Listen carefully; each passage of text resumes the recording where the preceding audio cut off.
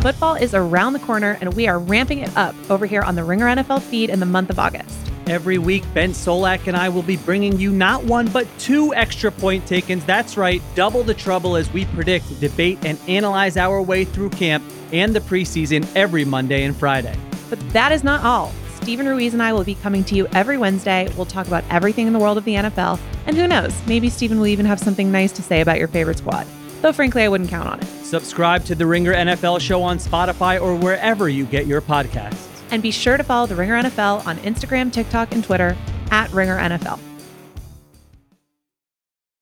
This episode is brought to you by eBay Motors. With over 122 million parts, from superchargers and brakes to exhaust kits and beyond, eBay Motors levels your baby up to its peak performance.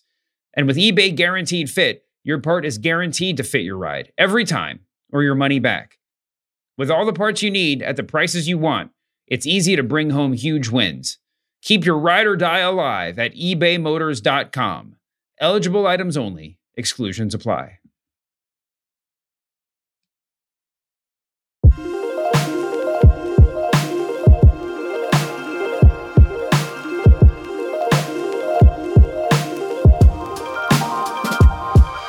Welcome to the Ringer Wrestling Show, Heels Season 2, Episode 4, Heavy Heads Recap Show.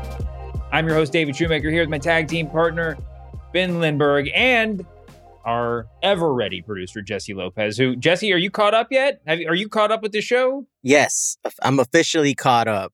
So now I'm at the point where we've all seen the same thing. If you have anything to say, feel free to butt in, and you'll be the official tiebreaker if there's any disputes over things like what was the mysterious man's name at the end of this episode. We are going off of screeners here, so we don't have the luxury of closed captioning. Yes, Jesse can be the Diego of our podcast here. Are you identifying with Diego? How's he doing as a podcast producer? You know what? I think he's doing a great job. The mic distance may be a little troubling that I saw, but, you know, it's a first-time producer probably. A lot of the times you have to go through trial and error. You learn. So I have faith in Diego that he'll learn. It's not an ideal situation when Bill is pounding the table, getting up, walking around, trying to mic up a dinner where you got just dinner in general, clinking. having a conversation. That was a strange choice. Like literally eating and drinking and recording a podcast. There's a lot of... That's the opportunity they got. And this is our opportunity right now. So... Happy to have you with us, Sporto. Yeah. Yes. Don't like that Sporto. Man, we're really going to call him that, aren't we? So things are happening. We've been through the 3 episodes this season, and the first episode was a fairly compact and exciting sort of recap of what we've seen before. And the past 2 episodes, episode 2 had a lot of action, but still just sort of leading forward with no particular end in sight. As of episode 4, we've got a narrative arc. We've got some plot points. We got some stuff to look forward to. First and foremost, at least in the very functional side of things, is that the DWL, Duffy Wrestling League, and in Florida Wrestling Dystopia, FWD, are indeed going to have an interpromotional card. Gully, the owner of Florida Wrestling Dystopia, has promised that he'll wipe the slate clean. His lawsuit against his tentative lawsuit suing Jack, which would cause him to wrest control of Duffy's wrestling company, will be out the window. All they got to do is just have this one card so he can cash in on the social media hype that Jack punching him created. It's going to happen. And we saw the seeds being planted for it in the conversation between Jack and Rooster and Gully, but we saw the in-ring, the performative seeds being planted at the close of the show when Rooster, quote unquote, invaded the DWL show and started the feud in earnest. Well, let's go and get some of this name confusion out of the way. I believe because now I'm looking at my notes and it's all when Rooster showed up, he had one of the sort of miscellaneous bald men that always accompanies the FWD crew with him. I believe they called him Hole. Is that correct? I can neither confirm nor deny that. I have been wondering, though, because we're getting this big buildup to the FWD versus DWL card, and we don't really know any of the FWD wrestlers except Rooster, right? And some guy we've seen in the background, right? So not a lot of time to I think build Hole up will have a role here. Yeah, I guess so. So, and we you're right. We don't know them. We know that. I mean, Rooster seemed to imply that he would be wrestling Jack. Maybe that was just I misread that statement. But it does seem feasible that it would be Rooster versus Jack in the main event. But then, of course, Gully's got to get his licks back, right? I mean, part of what's really at stake here is his ego, his pride, and the money he stands to make. But his crowd chants Gully is God, and he got punched in the face by Jack and came out looking like less than God. So that's what his stake is. He's got to come out looking good. So they got to figure out a way basically to make everybody look good. And if you know anything about the real world of pro wrestling, the negotiations on these sorts of shows end up skewing towards mediocrity for that very reason, right? In terms of, let's say, narrative mediocrity. We're always excited to see I always think of it as like, your Star Wars toys and your G.I. Joe toys playing together or whatever. Like, that's exciting in principle. Seeing them together is exciting, but, the endings are a little bit hard to tell. Right. Yeah, you can hear Jack saying, right, who's going to win? And then Rooster's like, well, we'll work out something that works out for everyone, but something that works out for everyone might not be that entertaining for the fans, right?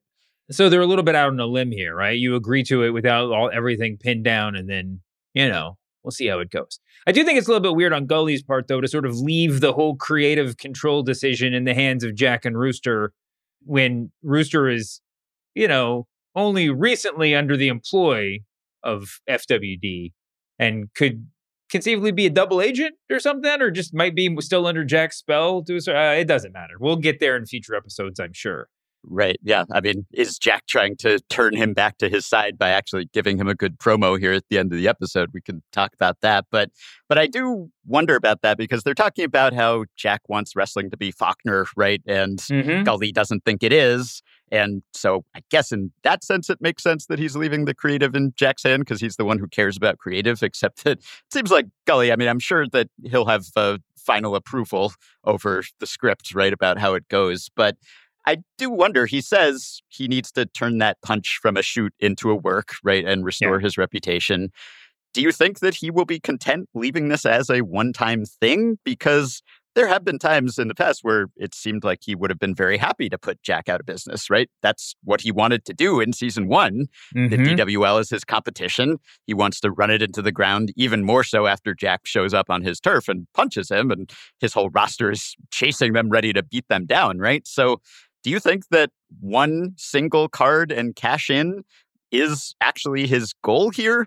Or is that just trying to lure Jack into something longer term? Or will he then turn around and throw the lawsuit at him even so once he gets what he wants out of him? Do you think he has ulterior motives here?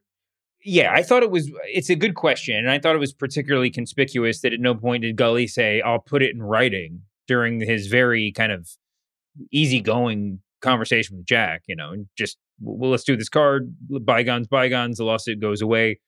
This is a very carefully written show, and if it weren't, I wouldn't have done, that probably wouldn't have lingered in my head as much, but it did. Yeah, right. And one other thing about that conversation, this is, I guess, the sort of the second episode where Jack tries to make a big heartfelt apology, right? At Stacy's urging.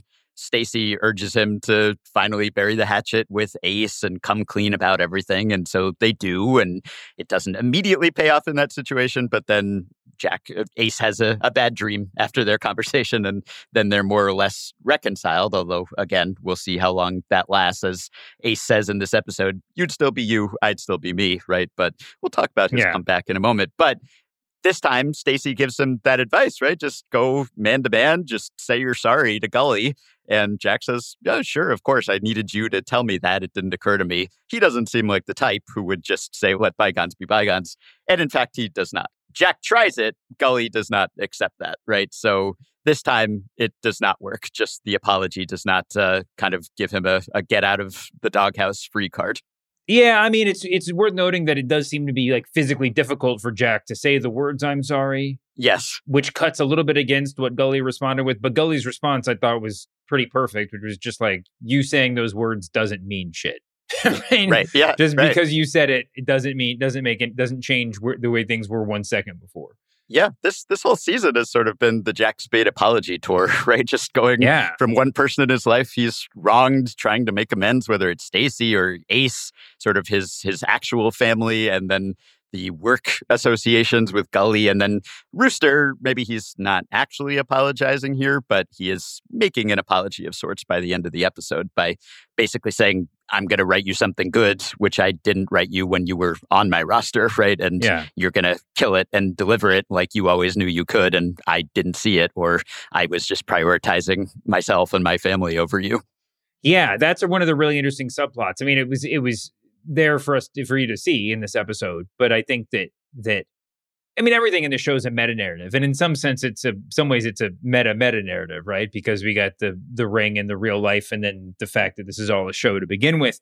But yeah, I mean, it's a very interesting commentary on the way shows like this exist, right? I mean, there's the third tier. I mean, we tiered the characters to start the show. I mean, to start this podcast, the tiers are not always very fungible on shows like this, especially when you need a cast of characters. When it's a football show, you have your main characters, but there's got to be, the right number of players on the field and in every huddle. And most of those people are never going to get a speaking part, right? So Rooster sort of forcing his way into the main event is interesting. And you're right, Jack's acquiescence is notable. Although there's been a lot of acquiescence on Jack's part. You mentioned Stacy. She's back. The family's back together in a rapturous way, judging by the first scene.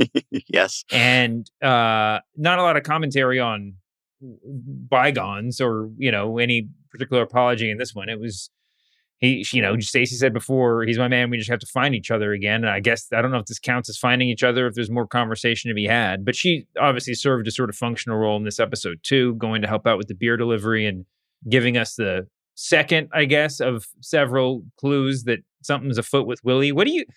Early on in the show, Willie sort of stumbles into the DWL office and absconds with some cash. Yeah. What was your reading of this of her arc in this episode, and where do you think it's going? Very cryptic. Yeah, we have a masked mystery man at the end of this episode who we actually know the identity of, and then we have this mystery woman who shows up, and it seems like Willie goes on this bender, right? So we see her sneak into Jack's office, it looks like, and abscond with some DWL funds. And then she goes out, drinks. We see her the next morning. She's lying on the floor of her bedroom where her husband has left her disapprovingly. This guy puts up with a lot, by the way, just during the front of the show, what with Wild Bill moving in and now this. And it doesn't seem like this is the first time, right? Because he's kind of disapproving, he's like, I'll tell our daughter you're having a late morning. Doesn't seem like this is the first time he's had to cover for her or that she's shown up this way or thrown up in the bathroom. So we know she has an interesting backstory, and I hope at some point that we get more of that whether it's in flashback form or just exposition, we find out more about how she got where she is. We know some things that she's told Crystal or Bill over the various episodes, but it seems like this mystery woman who shows up looking for her and seems to be in a official county car. There's an insignia on the side that seems to have the name of the county in Georgia where they are. And we see Willie hand her some money, right? And I don't know exactly what to make of this, whether the bender that she goes on is related to this handoff, this pressure that she's feeling. I can only speculate that maybe this is some sort of payoff to a local official. I don't know whether it would have to do with ownership of the Dome or a permit for the DWL. I mean, it seems like something that Jack's not aware of, that she's been hiding, right? And that she's feeling some strain about this woman coming to collect this cash. So something seedy and under the table, some nefarious business dealings going on here. Yeah. I mean, the upshot of it is that we'll probably get a couple of good Willie episodes as this season progresses. And more of her involvement in the plot.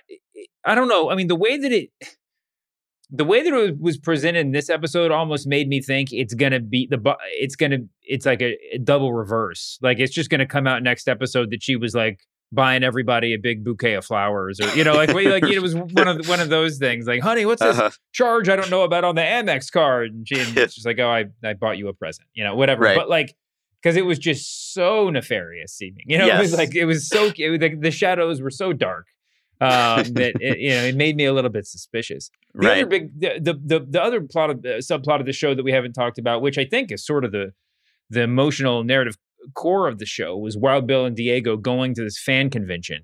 Mhm. And Wild Bill meeting all these wrestling fans and signing autographs, doing everything, but then linking up with two old-time wrestlers, Man Beast and the Texas Slinger, and he interviews them for his podcast, and it ends up going terribly, both in terms of content, because Man Beast's post-wrestling life is incredibly pedestrian, and in terms of moral reckoning, because both of these guys were out of the business. Slinger, because he was so damaged from his time in the ring that he's not all there, not in whatever way, not a fully functional man. And Man Beast is just sort of retired to a life of frozen yogurt shop management and seems to be pretty happy with being as far away from the ring as possible. Meanwhile, Wild Bill is still out there doing it. He wrestled in the match later in the show. This was a tough scene to watch, and Wild Bill sort of goes in and out of character, trying with all of his might to, I don't know, to rebut the charges, sort of, or rebut the charges, or sort of like, or just sort of deny that wrestling has had an overall negative effect on his life, given what he's put into it. Yeah. What was your reading? Yeah, Man Beast, which seems like an inappropriate thing to call him at this stage of his life, where he has shed the Man Beast persona. But as he says, Wild Bill has nothing left except the persona, or at least that's what he accuses him of, right? That he just sort of scooped out his actual core self and replaced it with Wild Bill so thoroughly that the original is not really left there. So I think that's what Bill is struggling with. He thinks, hey, we're on a podcast and we're performing for the crowd, right? And he talked earlier in the episode about how it's not just for his ego at these shows, right? And obviously it is, when he says the status of my ego is irrelevant.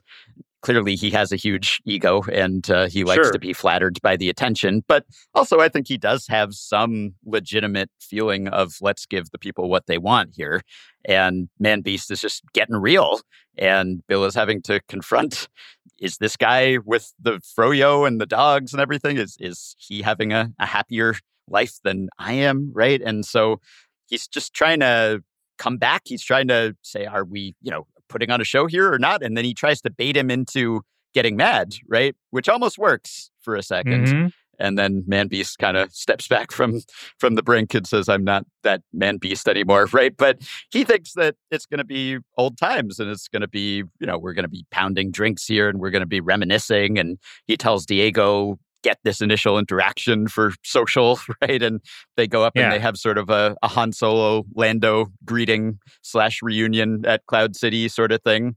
And seems like hijinks are in store. And then, nope, Man Beast has moved on. And suddenly the hijinks seem immature, Man Beast is just like, yeah, you can do that when you're young.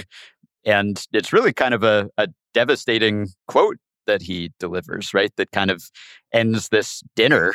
And I wrote it down just because, you have him say most of our generation are crippled, broken, or dead. This is Man Beast speaking. Mm-hmm. One way or another, we were all addicted. The crowd, the adrenaline, standing in the center of that ring. So when I see you still clawing away on that same damn hill, I understand and I cheer for you, but I don't wish I was you. So there's real understanding, but also a real pity. And we sort of see Bill in a new light. I guess we've sort of seen him in a pitiable, pitiful light all along. But here he's just really laid bare, sort of stripped to the core. Most of our generation are crippled, broken, or dead. One way or another, we were all addicted. The crowd, the adrenaline, standing in the center of that ring. So when I see you still clawing away on that same damn hill, I understand. And I cheer for you. But I don't wish I was you. Yeah, it was one of the most honest, heartbreaking, what other words to describe it? One of the great monologues of the show. And watching Bill sort of react to it like a child almost, and with defiance, and not knowing what to do with himself. It was hard to watch. And it's, If you know wrestling, you know that that's all true. I thought maybe the most, and you got at this, the most difficult part of it all was Man Beast's, and it is funny to call him that, but Man Beast's kind of willingness to let Bill win, let Bill sort of have his minor victory. You know, yeah, that's all he has, right? He's being very truthful when he's like, "Hey, I root for you, but I don't want to be you." So when Bill like kind of turns up the heat and tries to get him to get into character or start a fight or whatever, he's just like, "You know what, man, I'm good. I'm really good." But congratulations, you know. And it's tough. Since we let Man Beast have his say, let's tee up Bill's response, because I thought that was really poignant too. It's easy to get off the horse. Anyone can get off the horse.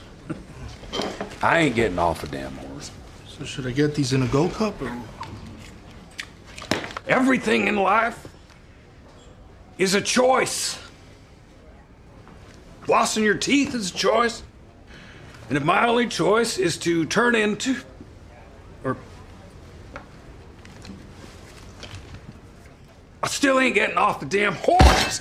So there's sort of a sad nobility in Bill, right? I mean, he's physically a wreck. He's sort of spiritually been a wreck. He's leaving it all in the ring, right? Which is what he said earlier in the episode. That's how he thinks it's supposed to end for anyone in this profession, right? And maybe it is misguided. Maybe it is sad. Maybe there is some second act out there. Maybe he can settle down with the fair lady. You know, he's, I think, shaken enough by this exchange that he's moving out of the motel and looking for an apartment. So that's something, although he says it's temporary and he's still hoping to get back to the big show up north, right?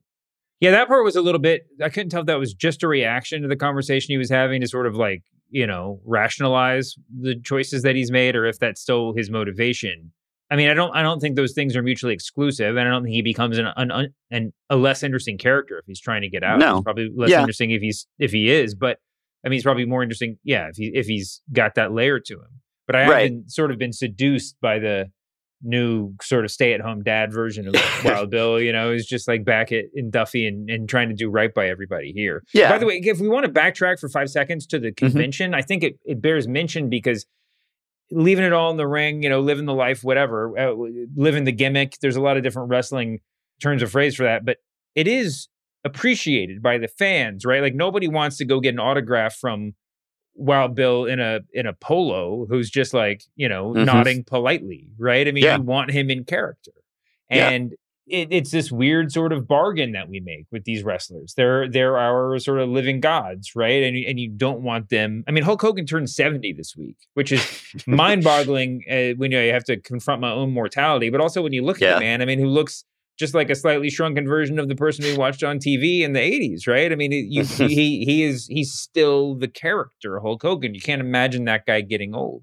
And so that's part of what Bill's facing. You know, I find myself watching Bill, especially when he's wrestling, and I wonder at times why they didn't give him a full head of hair. I say this as a bald man. And I'm just like, well, it'd be a little bit, it would feel a little, it would have a different vibe to it if he was like, yeah, he's old, he's a little bit out of shape, but he's still got like the big, like the youthful locks, you know? And I think the reason why is because this is the conversation that we're meant to have, right? I mean, that like age and mortality is a real part of pro wrestling, and you can go out there and do your dance and you know, wear your tassels, but that doesn't change reality. Right. Yeah. And, you know, sometimes he'll wear the bandana to try to hide the hairline, right? And maybe try to recapture some of the lost youth. Or he says he's still wearing his old pants, right? But Man Beast says, you know, a little bit of a muffin top. that might be unkind, but there's some skin poking out there. So he's still trying to squeeze himself into the persona and the outfit, even though he obviously is not the same person, doesn't quite look like the same person. But I think there's a little bit of denial there with the I'm going to get back on top, because he's fallen out of favor before and he's worked his way back up. But his most recent transgressions, and maybe he's just past his prime at this point and is not worth it to the big company. But yeah, speaking to what you said, I think there is sort of this nobility to what he's doing, keeping up this act at some personal cost, because in that montage where he's signing and he's posing, it's clearly a symbiotic relationship. He's getting something out of that attention, but everyone else is too. Everyone else is thrilled to be in the presence of Wild Bill just for a few moments, and he has to play the part. So I think there's something to be said for that too. But this episode really, probably more so than any previous episode, just, I think, laid bare the costs, the physical costs, the mental, spiritual costs that these guys go through.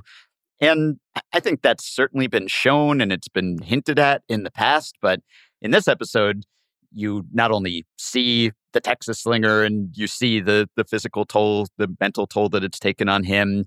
And then you hear just during the podcast dinner, Man Beast is recounting all of these acquaintances who, someone just had a funeral and this guy's got a fused vertebrae and this guy's got back issues, right? On and on. And then when we see AJ Mendez, who we should talk about also, right? Making her star turn in the show, AJ Mendez, the former AJ Lee of WWE and CM Punk's real life wife, made her appearance as El Dorado, a female wrestler who's come in to be paired up with Crystal. Right. And we see her just getting ready for her match with Crystal, and she's popping 6 ibuprofen just to get in the ring. Crystal's like, yeah, take a couple. You can save a couple for later. She's like, nope, this is all for now. This is what I need. My knee, my shoulder, my back, right? And this isn't even a really, old, over the hill type wrestler. So this is, I think, maybe the starkest portrayal of that. And I think it's important that the show show that, and it's honest. Oh, yeah. I wonder how fans of wrestling, fans of this series will react to that.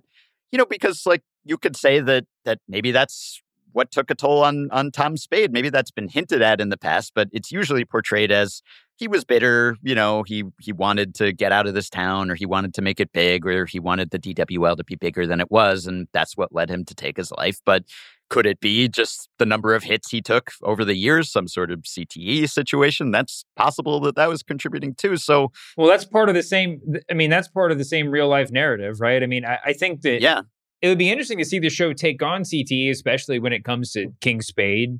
I think it would have to be done really carefully because despite the realism of that, plot-wise, it would feel it could risk feeling like a little bit of a get out of jail free card or whatever. But right.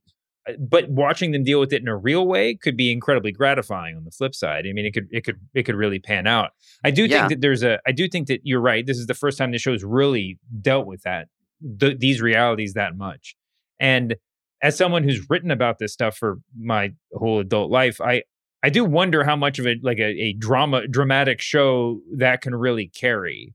But it is incredibly important just in terms of character development, because there will be a lot of sameness to some of the characters and their experiences, but the damage that they all suffer is going to be different in subtle ways, right? And I think that what we really saw in this episode, start to finish, is that it's always somewhat about this, but this episode was really about the toll of pro wrestling and the addiction of pro wrestling and in some sense, what we do for love, when pro wrestling is our love.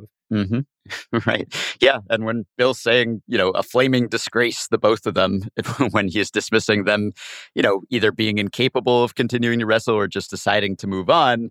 And then that invites the question, are they the disgrace, or is he, or is anyone, right? Maybe they're all just trying to find their way through this. But I do wonder, just because, there's always kind of a moral implication or compromise whenever we watch these sports, whether it's wrestling or whether it's football, where you don't want to deny the reality of the toll that it's taking on these players' bodies or these athletes. And as long as they're informed, if they know the risk they're taking, which sometimes that's not totally the case too, but it's very, I think, satisfying dramatically to see this depicted. It's sad. It's depressing, right? It's not uplifting to see these guys just beating themselves up for decades and then seeing what the ramifications of that are. So I don't know whether you would know better than I, whether wrestling fans, are eager to reckon with this and would want to see. It's a case by case basis. Yeah, it's a person by person thing, and for me, there's not a real consistency to it. I find the wrestler Eddie Guerrero, who died, it's incredibly tragic And I'm not going to be able to go into the whole story here, but he wrestled for a while with the symptoms of what would eventually kill him: his numbness in his limbs, a bunch of other things. And there's definitely times where I can't stomach watching one of his matches, especially in his last chapter. And then there's times where you watch those matches, that especially the truly great ones, and you just feel like you're rejoicing in his life and his legacy. So I mean, it's not always so simple. Yeah. This episode is brought to you by eBay Motors. Passion, drive, and patience. The formula for winning championships is also what keeps your ride or die alive. eBay Motors has everything you need to maintain your vehicle and level it up to peak performance.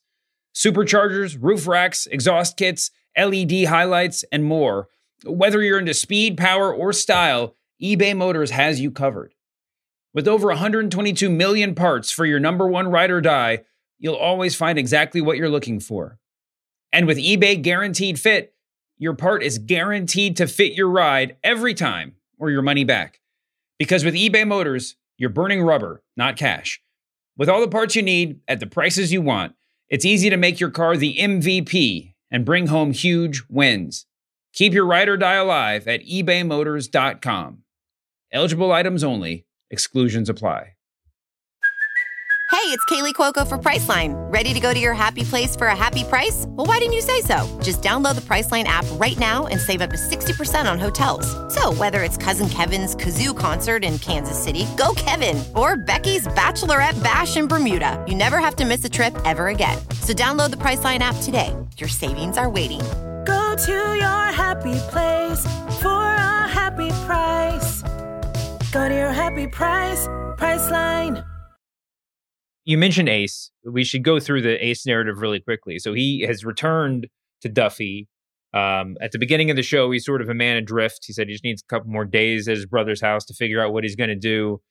And then he spends the afternoon with his nephew, Thomas, Jack's son. And one, let's see, his dad's crown gets destroyed. He prior to that, he runs into Crystal. And then he has a conversation with Thomas in the backyard, which leads to them wrestling and leads to Ace smiling and with real pure, the first pure anything we've gotten from him in a long time, but pure joy in this case. And then at the end of then he goes to Crystal's house, says, "I got a crazy idea. Can you help me?" They have a post-romantic shower scene. No actual romance implicit. And then at the end of the episode, he descends into the ring as a mysterious man in black, like Sting in the old WCW days, and calls himself the Condemned. Is that what you heard?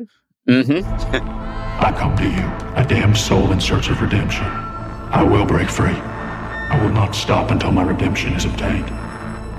I am the Condemned. And he gets a big pop, right? So we see the makeup at the end. And I don't know what at first I thought that Crystal cut his hair, but I guess maybe she just dyed it black or something. We'll I guess we'll see that next week. Right. Yeah. I assumed that she was cutting it also. But yeah, it's kind of a tender, it's like the end of the romance, right? This is it. This is maybe our last real physical contact unless we're in the ring. And they are parting on better terms, when they have the encounter at the convenience store when Ace is with Thomas. I thought it was nice, when Ace is talking to Crystal and he says, "Jack will take care of you. He knows what he's got." I think implicit there, unspoken, is I didn't know what I had, right? When I had you, when you wanted me, I didn't realize that. And now it's too late. And I think probably sincerely, he's come to terms with her and Bobby being together and maybe thinks that's for the best. And again, it is sort of sad, as he says, he's a good dude. You deserve a good dude, because we know last week when he's talking to Jack, he says, "I'm not a good guy," right? So he has internalized this sense of himself, like maybe he just would not be worth Crystal. She's better off without him. And that really, I guess, gives rise to the character here, the Condemned. I mean, that's how he actually feels. So he's putting on the mask or the makeup at least, but this is actually a reflection of his inner self right now. I agree. Well, maybe this will be an artful segue that Jack would approve of, and maybe it'll fall totally flat in his face. depending on what your selection is. But who do you have as the world champ for season 2, episode 4, Heavy Heads? Yeah, I think I got to go with Bill. There was just so much pathos and emotion in the Bill subplot here. And there was that moment where they're just arriving at the convention and Diego says he was watching a master class of some director who was talking about storytelling and said, if you want to convey pain, you got to set it up with want and need. And there was a lot of pain conveyed in this episode, and they certainly set up the want and need, not just with Bill, but again, I think just giving us that longer, deeper look at that element of the life that we've only seen in bits and pieces. He really kind of carried that here. I was torn between Bill and Ace, and I think I would give it to Bill as well, only because you get the feeling that just like the storyline in The Ring, that this episode was a setup for Ace's real star turn. Yeah, and you're right. I mean, Bill carried the weight of the episode, although he shared time in the ring with a bunch of other people while doing so. But and we didn't really get to see the resolution to that story either, at least in terms of his performance. And I'm sure that will be coming as well. But as far as what the real heft of this episode, what this episode was really about, you got to give it to Wild Bill. Jesse, do you agree? I think so. I think Bill kind of took it. And honestly, I might be a little biased because I love conventions. I love going to like any kind of conventions. And I've been to a wrestling convention before, and it's very similar. Also, kind of backtracking a little bit, I like the juxtaposition of the scene with Bill and the dinner, and it rolls right into, El Dorado talking about taking the ibuprofen and getting the health insurance. I think it kind of highlights both of those aspects that I'm glad that this show is kind of tackling, because it wouldn't be right to kind of have a wrestling show and not like address the big elephant in the room like that. Yeah, I mean, and Elle, and even in her brief turn on this show, talked about the health insurance, which is an interesting point, and also just the fact that she's been around the circuit, she's been around the horn. She's been wrestling for long enough to know that it is an itinerant life, to say the least, right? Crystal kind of saw like a foreshadowing of what her career could potentially be if she continues to go. Yeah, I was good. Not for the first time, right? When El Dorado is talking about, road dogging, and she's saying not only is it taking this physical toll on her, but most of these places she's wrestling for only have 2 or 3 women. So they run out of stories pretty quick, and then she's moving on. So it is a cautionary tale, just like Ricky Rabies' valet was last season, right? When they presented it as, we're this one big happy family, and you just got to hit your star to the right wrestler. Yep. And then it turns out that they go their separate ways. They're not actually together. And that was kind of a wake-up call. And Willie sometimes has been sort of like, when she said, like, I've given my life to this thing, or I've lost my life to this thing. These are all, Crystal's the super fan. She's got stars in her eyes. She loves this life, but she does keep hearing from these other older women who've been through it. And they are just a lot of landmines along the way strewn in front of her here. Well, we heard also in Wild Bill's conversation that he'd given his life to this sport of pro wrestling. I think he said specifically that he had the balls to give up his life to pro wrestling. And Man Beast was like, yep, you sure did. And, and just kind of backed out. I mentioned that just to say, let's talk about the main event. For me, there's only one, and it's that conversation, the podcast, such as it was, dinner between Man Beast and Wild Bill. I don't know what else needs to be said about it, unless you had a different main event selection. I might actually. Go for it. One I was debating closely is when Ace is just bouncing around town with Thomas, and he encounters Crystal, but the Ace Thomas relationship is very pure. Like when we see those guys together, Ace is sort of his calmest, sagest self. And it's heartening to see, because you remember, there is kind of a mature man in the immature facade here. And, I think it was kind of crucial. You have initially Ace snaps at Thomas when Thomas dares to put his hand on King Spade's crown, right, in the back seat. And then later in the episode, Thomas destroys the thing somehow, drops it, and a car drags it out into traffic, and it's just in tatters. And you think that Ace is going to snap, right? Because he snaps at the slightest provocation. And yet he doesn't, maybe he thinks about it. Maybe it crosses his mind. He's sort of stricken maybe when he sees it out there in the street, but ultimately he gathers himself and he swallows it and he says, it's all right, buddy. It's just a prop. No one will even miss it. I used to think it looked important, but your dad, he was smarter. He knew it was just fabric and plastic.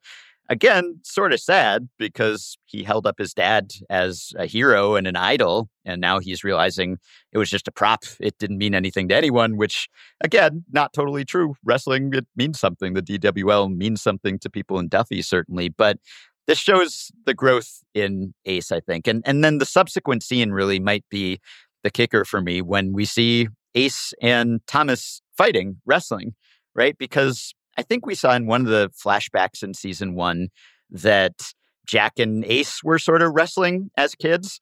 And Tom stepped in and says, don't touch him, right? And Ace is like, he wasn't hurting me, we're just having fun here.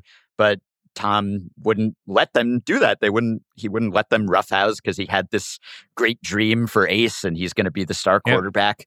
And here, Thomas is kind of getting the childhood that Ace couldn't have, right? So again, it's like maybe he's stepping back from the brink of repeating the mistakes that his dad did, and the sins of the father won't be visited on the son here. Maybe he can actually be a good uncle and role model, right? Yeah, so well, that's role for is him. the key word there, because I think what we see, and we see this with his potentially with the rebirth of his character, is that when you're in a different role, you get to be a different person. And Ace, they're in a really confined. Ace lives in a really confined space, right? I mean, he's in a small town where everybody knows him and everybody knows his family and everything else. He plays the kid brother almost exclusively, and when he's put in the position of having to be an authority figure, he sort of flourishes in it. I mean, and I think that was, watching him adjust to being with Thomas sort of on the fly, and in some sense being, his kind of the purest vision of what, a good parental figure should be for him, wrestling with him in the backyard, smiling, watching him, it's a role that he can play that no one else is playing. Yeah, and maybe that's what convinces him to get back in the ring, because he just reconnects with the childlike joy of it. Right. And, I guess Jack did suggest that Stacy let Ace take care of Thomas for a while. So I guess you could say Jack's still pulling the strings. Definitely pulling the strings. Orchestrating things, right, from behind the curtain. But still, Ace is like, oh yeah, this is why I love But like this. every great wrestling promoter, writer, whatever, it's what happens in the ring, right? You can put it all on paper, but the magic happens separate from that. And I think that Jack's always going to be pulling the strings. Whether or not it works out, whether or not the fans pop for it is a totally different question. And maybe here it's not manipulative. It's just reminding Ace of why he loves this and wants to do this. And maybe he gets to play the character he wants to play this time. I did think, though, when we see that scene of Ace going into the empty dome and he's practicing his falls and then he's posing on the ropes, right, for the cheers. Like you can hear the silent imaginary cheers echoing in his head. He still wants that adulation. And that just reminds me of the Bill speech and the dying on the hill and everything, right? And still trying to make it, because Ace has been trying to escape. He tried to drive away, and then the nightmare called him back, and he says it in this episode, I didn't get very far. And then he says, like, I have to find my own way because, my dad wanted something for me and then Jack wanted something for me. And yet by the end of the episode, he's back in the ring again, and maybe Jack had a hand in that. I assume Jack had a hand in the rigging and whatever else went into that appearance. Yeah, had to, right? Yeah. Yeah. This was actually maybe one of the only times, maybe it was the first time where we were more in the dark than the characters were, because often there will be like just an ad lib and audible at the end of these matches. Obviously, if Crystal just suddenly seizes the belt or whatever, but no one knew that was coming. No, and we as viewers didn't know. Normally we would know. You're right. I mean, right, but no, no one knows. But this was obviously a scripted thing that Ace was going to enter like this, and everyone had to be in on it. Jack was playing a sort of mysterious role throughout the entire event, and it didn't take up much of the show. But we saw him sort of like talking to Willie in silence in the back, and there were a couple of there was a lot of ambiguity there. So yeah, I think that was the point, and I appreciate it. I also appreciated, if I can just go ahead and announce my gimmick of the week, the little thing that there were a lot of little things that I appreciated, but I really appreciated the announcers when Ace came to the ring and Mysterio, they just said, "Is that Jack Spade in a trench coat?" Because I hate it when the announcers are just like, "I don't know what's going on." You're like, there's only like 8 people that could be. And it really could only be one or two. So say one of the names out loud. This is probably not, just like a guy we've never seen, or this is not like President Obama coming down in a trench coat. Yeah, it's Sting. It's really Sting. Yeah. Let's keep rolling on this though. Holy shit moment. My holy shit moment was the scene with Ace wrestling Thomas. It's a minor thing. There's very little holy or shit involved. I guess more holy than shit. Yeah. But just seeing them go at it, it's a small thing that's a big thing. But just seeing that and seeing Ace sort of locate that joy to me was a moment that did the most for me. Although there are a lot of those, a lot of big moments in this episode. Yeah, I guess I'd go with the climax for my holy shit moment, just because, the seeds were there. They laid the groundwork. I didn't feel like this was, that they came up with this out of nowhere. But also, as we said, usually we're not in the dark to the extent that we were about what's actually going to happen at the end of one of these matches. So that definitely did make me sit up and say, well, okay, Ace is back. But I guess my gimmick of the week also probably Ace related. Just a lot of humor in this episode, as there always is. But I think it's particularly important in these episodes where things can get pretty heavy and the emotions can get pretty raw, that they do still find these moments of levity. So, whether it's with Ricky Rabies foaming at the mouth or bringing out his wrestler who has a Olivia Newton-John gimmick, and that tells him like, bring back the Dracula idea. Yeah, maybe it was so good. Just lots of little moments like that. Yeah, or like the fireworks malfunctioning during Jack's offsite promo at the tank. Or I think one of my favorites probably was, I wondered last week how it was going to go with Jack and Stacy getting back together and rekindling their relationship while Ace is underfoot, essentially. And here we have him making noise in the garage while they are making noise in their bedroom, right? Yeah. And it's very awkward. And then we get a glimpse of Ace's living situation and his garage decor here. He's got like kind of an elegant rug under a pull-out couch sort of situation with a TV just balanced on a shelf with some firewood, and then he has his clothes hanging folded next to 3 shovels on the wall. I love the interior decoration. I'm not sure how long he was supposed to have been there at that point. Not long, I think. But yeah, right? I mean, I kind of Not expected long. night one, maybe he gets the couch or even Thomas's bed or something, and they figure out the garage situation after a week. But he made himself at home, and maybe not. But no, but just so much alike. And Diego becoming kind of the podcast valet for Bill. And then I love Rooster's line to Jack after he leaves after cutting the promo, and he just says word for word, as in, hey, you should have given me words like this before. But I did just want to ask you, like, how big a deal is it in the wrestling world that CM Punk is a series regular at this point, basically, and that AJ Mendez just comes in here like when we need an authentic looking wrestler, you get like 2 of the biggest names in the business, right? I mean, are people talking about a little this? bit? I mean, Punk's making noise, making news separate from the show, pretty much on the regular. There's always some rumors going around about his backstage relationships and how many people are mad at him in real life and everything. So he's bigger than this. It is kind of great to watch him. It's great to watch when he was in a tag team match with Wild Bill in the main event, and he was mirroring Wild Bill's strut on the outside as his partner. That was another moment of just sort of like unbridled joy that can only exist in pro wrestling. Yeah, I love that. Right? Because there's that moment where you see like Bill's, when he's in the ring, he's playing a part, but also he's really like lost himself in that part in a way that is not necessarily pitiable. Like there's something really sweet about that. Like he is just giving himself over to the character and just feeling the spirit of wrestling move him. And you can just see like, sometimes he's crapping his pants, obviously, but sometimes, he's living it up. He's enjoying it, even though he's still like tilting at this windmill of trying to get back to the big time. I think Punk has said that doing the show kind of brought back his love for wrestling and got him inspired to get back in the ring. So it's important for that reason, if for nothing else. I mean, and I think that hopefully wrestling fans will be paying more attention as the season goes on, because the wrestling is great. And you get to see CM Punk and Amel and all those other guys just go out there and wrestle. So that's really fun. Oh, Yeah. Another runner-up that you didn't mention for the gimmick was Gully ending his conversation with Jack by saying his daughter just received an academic scholarship from Notre Dame, and so he's taking her out for sushi, and she has to go out for sushi. And then what does he say? That's something my parents never said, and just sort of disappeared. Yeah. Yep. It shows that, I mean, that's, Gully is the mirror, the kind of the Funhouse mirror version of Jack and the whole Duffy crew in so many ways, but that's also sort of the Funhouse mirror version of their financial hardships and Wild Bill's and all the people that he encounters too. He's like, yeah, you can, make a nice upper middle class lifestyle out of this if you do it right, or do it wrong, do Right. it in the most crass way possible. Yeah. Hashtag girl dads. Yeah, exactly. Good job, Gully. But yeah, last thing I guess I wanted to ask you, you mentioned our little gimmick on our first episode this season about the card and who ranked where.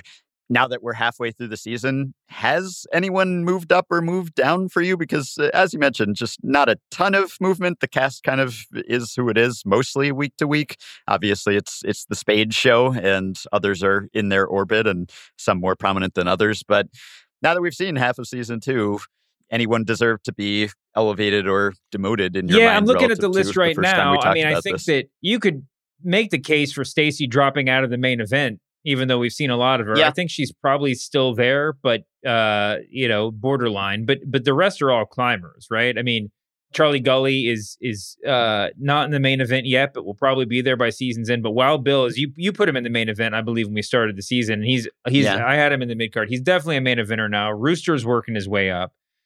Diego is I had him as a jobber. Now he's certainly upper mid card. And if there's anybody else, I mean, I'd say Rooster. Did I already say Rooster? Rooster's, could conceivably be a main eventer by season's end. We'll see about that. Everybody's sort of worked their way up. If anybody's dropped from my list at the beginning of the show, it might be, and might be unfair because of the weight. It's the ghost of Tom Spade. I feel like their dad is sort of faded in the background over the last 3 episodes to the point where he's not a going concern as much anymore. I guess he's now just sort of part of the narrative, part of the dialogue, and less a character in the show. Right. Yeah, maybe they put him to rest. He can stop wandering and haunting Ace's dreams. I'm sure we'll see him again at some point. But yeah, it does seem like they've come to terms with his death a little bit. And yeah, it was always an ensemble show, but maybe it's been even more of an ensemble show where you have, non-Jack and Ace characters who are actually taking up large parts of these episodes, partly because Ace hasn't been wrestling and, Jack's been running around doing 1,000 things as he always is. And Ace was out in the wilderness stranded. Well, right? no, but So I don't think it's nothing. Have... I mean, because we've had a hard time kind of naming the MVP of every episode, naming the main eventers. Yeah. So it's been tough because they've really been sharing the load, and I think that that's really a great statement about the show. To the show's testament. Yeah. They're a testament to the show. Yeah. I was going to say Stacey probably the only one who's taken a step down. And it seems like because, she's reconciled with Jack now and seems to be fully on board with the DWL. As she said, there were times where she wouldn't have been happy if it had gone under, but now she's supporting it pretty wholeheartedly, if only because her financial, future and that of her family is tied to its success. But also she's, making drink runs and running errands and everything. And so it seems like there's a little less to her story that is independent of Jack and the DWL now that she has gotten back together with him and has come to terms with wrestling and the part that it plays in her family's life. I mean, we're not hearing much about her budding singing career, right? I mean, I wish her well, but that has sort of taken a backseat this season. Yes, I totally agree. I mean, listen, the people that give themselves over to wrestling, even in little ways like helping with the beer delivery, it's cast in a different light after this episode. And like I said, this episode in particular was about the damage that pro wrestling can do to you. And at the end, we see Ace looking at the pro wrestling world as a cure for what's wrong with him. And so whether that's a fool's errand or whether he just has the balls and Wild Bill speak to kind of take hold of that, I guess remains to be seen. I got to get out of here. Yeah. Is there anything we need to say spinning forward, or is that a good place to drop it? No, I think we covered it. We said last week that there'd have to be some in-ring action this week because we went without last time, and there was. And we also got some cryptic storylines and some intrigue and also some heavy heart-to-heart. So this is a lot of what I like about this show, really distilled into a single episode. It was a really, really good episode. I highly enjoy it. Jesse, as your first time watching live along with us, how'd you feel? I'm excited that now we have kind of a clearer picture of where this rest of the season is going to go. I felt like after the first 2 episodes, it was like a close of like a mini arc within the season. So now I'm excited to see the rest of the show is going to build. I'm assuming it's all going to lead up to the cross promotion show. So I'm excited to see the rest of that card get set and see who other random wrestlers that we don't know are going to show up. Yeah, that'll be the big question. There's that one shot of the DWL roster where like we know 5 or 6 of the people, they're core characters, and then they're just 2 randos just in the shadows. It's like, who are you? I mean, they have to fill out the roster, but every time we see one of those people, just because we get such a close-up firsthand look of everyone seemingly involved in the DWL, and then all of a sudden there's just someone we've never really seen or noticed before. It's like, who's that guy? But that's you got to fill out the background. That's the cast of Heel Season 5. They're just getting ready for their close-ups. Yeah, just... Yeah. Thank you guys for doing this. Thank you for listening. Thanks to my co-host Ben Lindbergh, to our producer Jesse Lopez, and thanks to everybody out there. We will see you back here next Friday night for the next episode of Heels. Until then, see you later, humanoids.